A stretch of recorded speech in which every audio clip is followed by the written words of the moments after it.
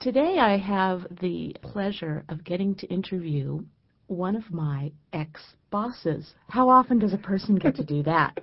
And I feel funny even calling Levada Nahan my ex-boss because we had such a nice collaborating relationship that I don't think she ever had to get out the whip. We might have joked about it, but I don't think it ever really happened.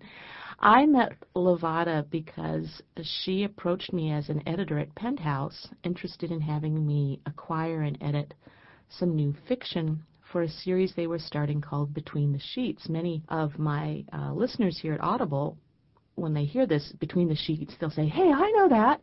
I heard it on Audible." It's true.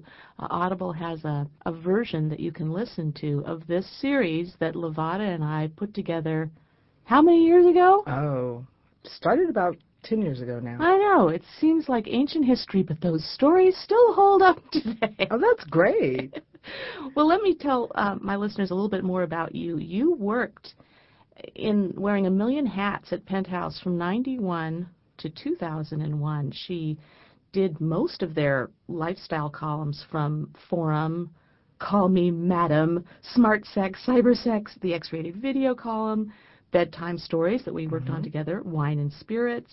I mean, the list goes on. And then when we got together, it was because of this Between the Sheets notion, which was actually Penthouse's proposal to do female authors writing erotica. That was what was going to make this a little different. Right. Now, Penthouse was never, although it employed many women and it showcased many women's bodies, it wasn't known for like coming up with feminist ideas for erotic expression. What made Penthouse even come up with the idea of let's showcase women authors writing erotica? Well, it actually started out as an idea from Kathy Keaton, Bob Guccione's wife, and it happened at a time when McKenna and Dworkin were being hard about women not being turned on by erotica and pornography, and she wanted to contradict that and give a viable place for women authors to get published and get paid a decent amount of money for their work, because there are not a lot of places that had women writing, and then the pay scale was really, really, really low.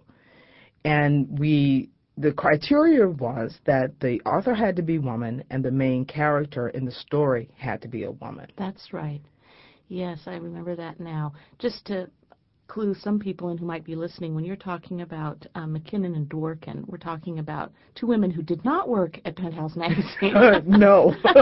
But two famous feminists, Catherine McKinnon and Andrea Dworkin, Correct. who were very critical of anything to do with porn, commercial erotica, and they didn't have any special favors to give women who were part of it. Not at all. And do you think that Kathy had Bob's 100% endorsement of her inspiration? I believe so. I mean, they worked together in an incredible collaboration for really all of their relationship at the magazine, and it was just an outgrowth of that continuation and continued even after her death. He really supported women and women's right to express their sexuality in the written word and photography and being part of the magazine from a photography standpoint as the models. So there's a whole range of expression there. And they also both financially supported their belief in women's rights, because this was a time when McKenna and Dworkin was spending a lot of time and effort trying to sway the government. And they were major backers and players for groups like Feminists for Free Expression and other groups of feminist women who were either in or supported the sex industry and said, no, this is not true.